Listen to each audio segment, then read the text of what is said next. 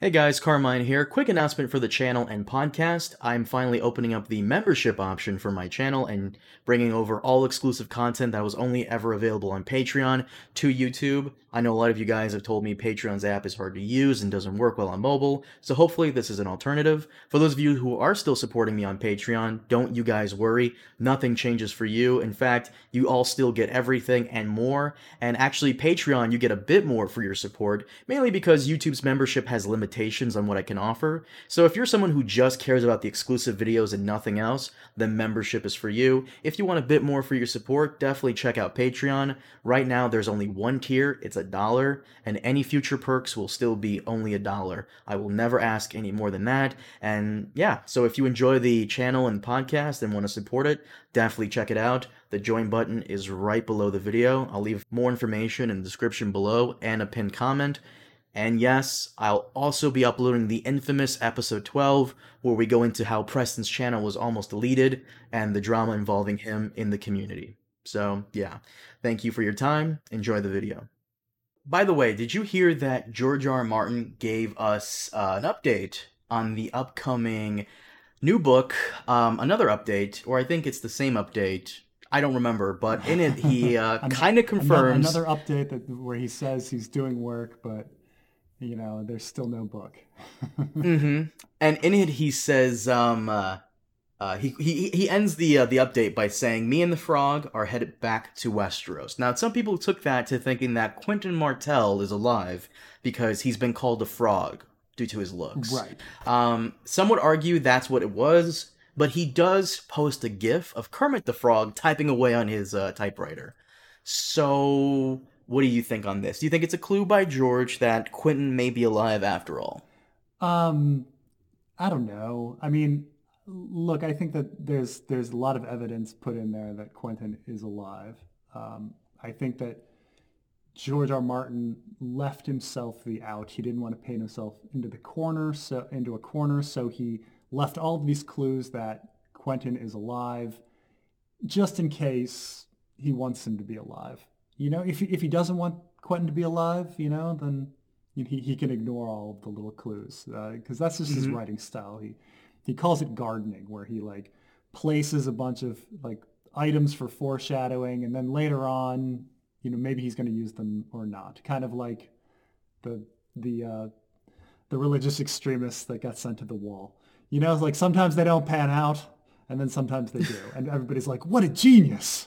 You know, like like like, oh my gosh, like Miri Mazdur mentioned Marwyn in book 1, and then Marwyn appears in book 5, and you're like, okay, yeah, that's great, but there's a million people that were mentioned that didn't come back, like Al Ardim. But the but the so could this be? So the problem is that one, like, there's the Kermit the Frog thing, but two, like, George R. R. Martin is also obsessed with a different frog uh, called Froggy the Gremlin. Do you know about Froggy the Gremlin? I do not know about Froggy the Gremlin. So George R. R. Martin, when he was a kid, used to watch this children's show where one of the characters was called Froggy the Gremlin, and Froggy had the ability of mind control over people. He was a very creepy little frog, but they bring out this frog, and then this person would be talking, and then all of a sudden the frog would kind of go like, let's say guy comes out and he's like, "Oh, Froggy, look, I just baked this pie," and then the frog would go, "Smash it in your face," and then he'd be like, "Oh," and then all of a sudden he'd smash it in his face, and the kids would all like laugh, and he'd go, "Ah ha ha ha ha ha ha ha." Like, for some reason, like, this frog was able to get into people's minds and plant uh, ideas, um, which, by the way, is like a huge George R. R. Martin thing. Like, later on, a lot of his stories are about mind control. I think Ice and Fire is very much about mind control, and Hmm. and so he still is obsessed with this, like, Froggy the Gremlin character years and years later. Um, I think the show was called Andy and the Gang or something. It was this black and white children's show way back in the day. and I think it was local to the New York area. Like you didn't even get it in other places. And so so he's obsessed with frogs in general. So he's got Froggy the Gremlin, and sometimes when he posts blog posts, he'll be like, hey, everybody. And that's actually like Froggy the Gremlin's saying. So who knows if it's that or if it's Kermit because there was a Kermit the Frog in the GIF or what. But yeah, no. I mean, it'd be nice if it was Quentin Martell too, because Quentin's nickname is the Frog. Well, you have a whole theory that Quentin's alive, which I've never understood like how that's possible, because in his point of view chapter, he himself says his hand, his hand, all of him was burning. Right. And generally you don't survive. Even Danny is not really immune to fire. And when he tries to whip one of the dragons, the whip catches on fire. Yeah. So what are your thoughts? And not even that, but when he is like burned to a crisp, one of his companions, I forget if it's the Yornwood guy or Drinkwater, they're holding him. And even Barristan in like several chapters over says it took him 3 days to die. Yeah. And he goes down there because they arrested the Yornwood guy. I forgot his name. It's Archibald. So it's like right. And I forgot the other man's name, but it's Drinkwater. Garrus Drinkwater. Yeah. Thank you. They even confirmed that he's gone. And Barristan tries to make a deal with him to go deal with the Tattered Prince. So, well, let's start with how the chapter ends. The chapter ends with Quentin screaming, and then the chapter stops. So we don't see Quentin die. He screams, but he's not dead. In fact, he supposedly dies 3 days later. So George R. R. Martin could have gone into a whole bunch of agony and described him burning and confirmed that this dragon had burned him. But he decided to cut the chapter off. So George R. R. Martin had a conscious effort, deliberately cut the information from the viewer to make things a mystery. Right. Later on, when Archibald Ironwood is describing what happens, he tells the story, and then also in his story, he cuts out that period of time and jumps ahead to some other information. And so twice our author cuts out and blacks out that period. I mean, and it's very deliberate. So our author didn't want us to know or see Quentin dying. And I'm not sure why, but he did. And so that's suspicious, first off. Why cut away? Why not show it? Well, you don't show it because, maybe we don't want him to be dead. Well, because I don't, maybe that's the last thing that ever happens to him consciously. In the Feast for Crows prologue, Pate, all he remembers is his last thought is of Rosie. We don't even go into what truly happens to him as he dies. He just hits the cobblestone and he tries to call out for help, but he can't. And his last thought is kind of like John in a sense, in John's final chapter in Dance. He doesn't feel the fourth knife. So it's one of those things where you don't really need to go into the death completely, since it's the point of view. Sure, it's just suspicious that it happens twice. When we talk about Catelyn, Catelyn's chapter cuts off when the blade goes across her neck. And, later we hear that, they took her body and they dumped it in the river. And, then later the corpse washes up and Beric Dondarrion first Arya's Wolf Nymeria finds it, and then Beric Dondarrion finds it. And all of these things, we know what happens to her corpse, and then she's actually resurrected, so she's not really dead. So, there's that, or I'm trying to think of other characters that die, and then we kind of know what happens to them. Chet, pees his pants at the end of his prologue. I guess we don't see him die, and then later his dead body is around, or whatever. Or Cresson, gets poisoned and collapses and dies. And later we know that Cresson's dead. They talk about this. So it's just odd that we don't know the information around that period. And then a lot of things don't make sense about the death. Well, first off, like Dragonfire, the other times we saw people burned by dragons, their eyes exploded and they were burnt to a crisp right there. Like what's with this 3 days dying thing? Like since when is Dragonfire at such a low heat that you would die over 3 days versus just being incinerated all at once? Like that doesn't really make any sense. That is true. The second thing is leather. The whip is leather. Leather doesn't burn. Like that's the big myth. Like you can't burn leather. Like it, you know.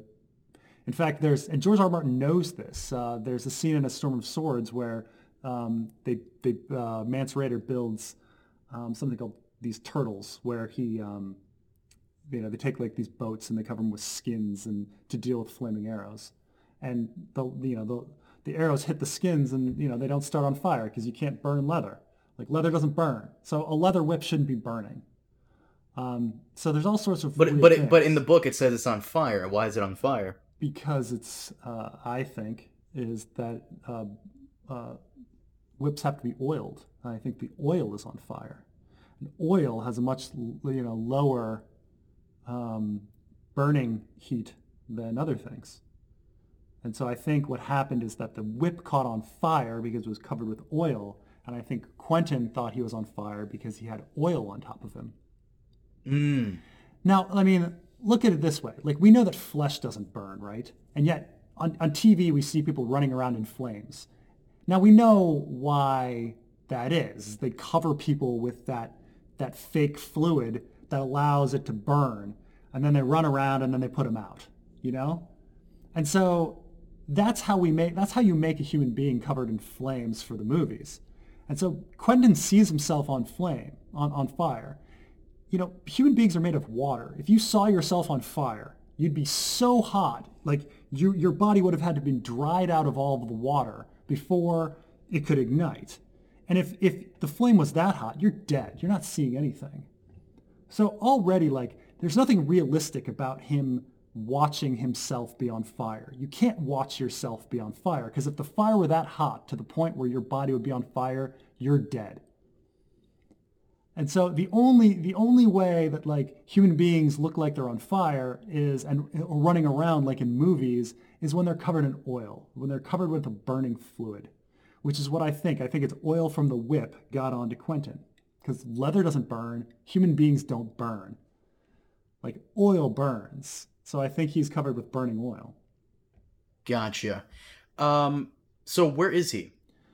Well, if he's alive. So there's this idea that there was a lot of foreshadowing done that the Tattered Prince has this cloak that makes him into the Tattered Prince. That he's actually a pretty boring-looking, nondescript individual of average height or whatever. That anybody could be the Tattered Prince if you threw on this cloak. And so there's this idea that, maybe the Tattered Prince was pretending to be one of the sellswords of the Windblown that had come with him.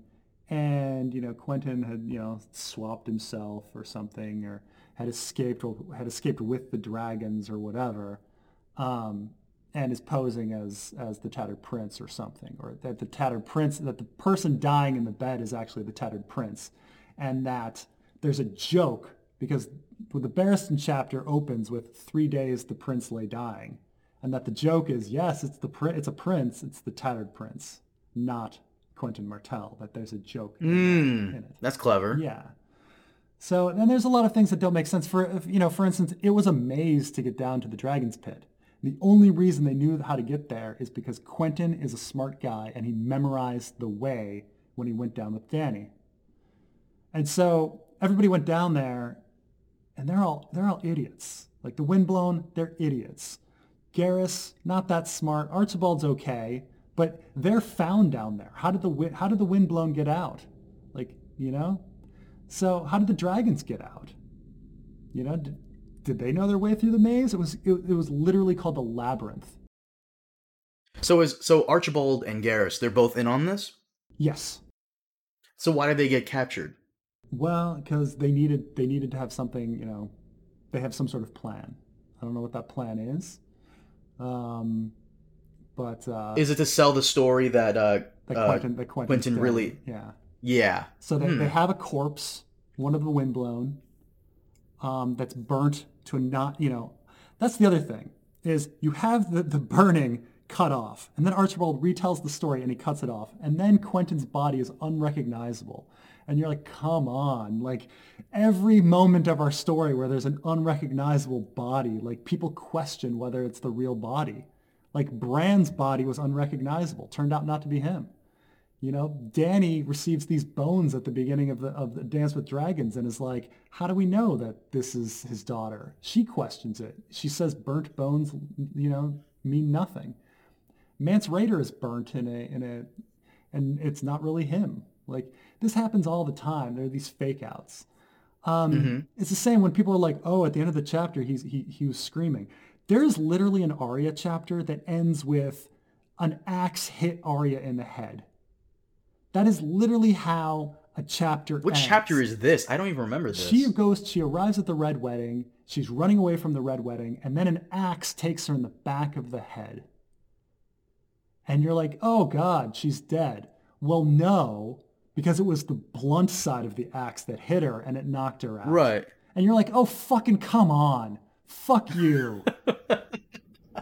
Now, you're trying to tell me that, like, that isn't more cheating than, anything than Quentin, like that isn't more definitive killing someone than Quentin. Like Arya taking, the chapter literally says that Arya took an axe to the back of the head. Had they ended the book there and she had no more chapters, and then, like, would people be like, well, I guess Arya's dead? Like it literally says that she took an axe to the back of the head. And then it's like, no, it turns out there's another Arya chapter in the book. And so it was the blunt side of the axe and it knocked her out. And it's like, oh God. The one thing that always bothered me about the Marine storyline is there are too many characters. And a lot of them have incredibly weird names. But when the Siege of Marine starts, there's so many sellsword companies and so many generals, like on the Yunkish side. Yeah. There's so many, like, adversaries. Even Danny's council has, like, 14 guys. Yeah. It's like a whole thing. And then you have... Sometimes for me, it's incredibly hard to, like differentiate who's an enemy and who's not. Like, probably saying his name, Rob's. Skahaz? Yeah, and who's the real Harpy and like Green Gray, like this whole thing, and even Barristan himself is like kind of sick of it as well. The Tattered Prince arriving, like, it's possible, and hopefully it's true that it really was the Tattered Prince that died, but it'd be so confusing come Winds of Winter and we see that Quentin's alive and it was actually the Tattered Prince who died. So, overall, I guess we'll have to wait until Winds of Winter comes out, because it's, once again, Quentin being alive.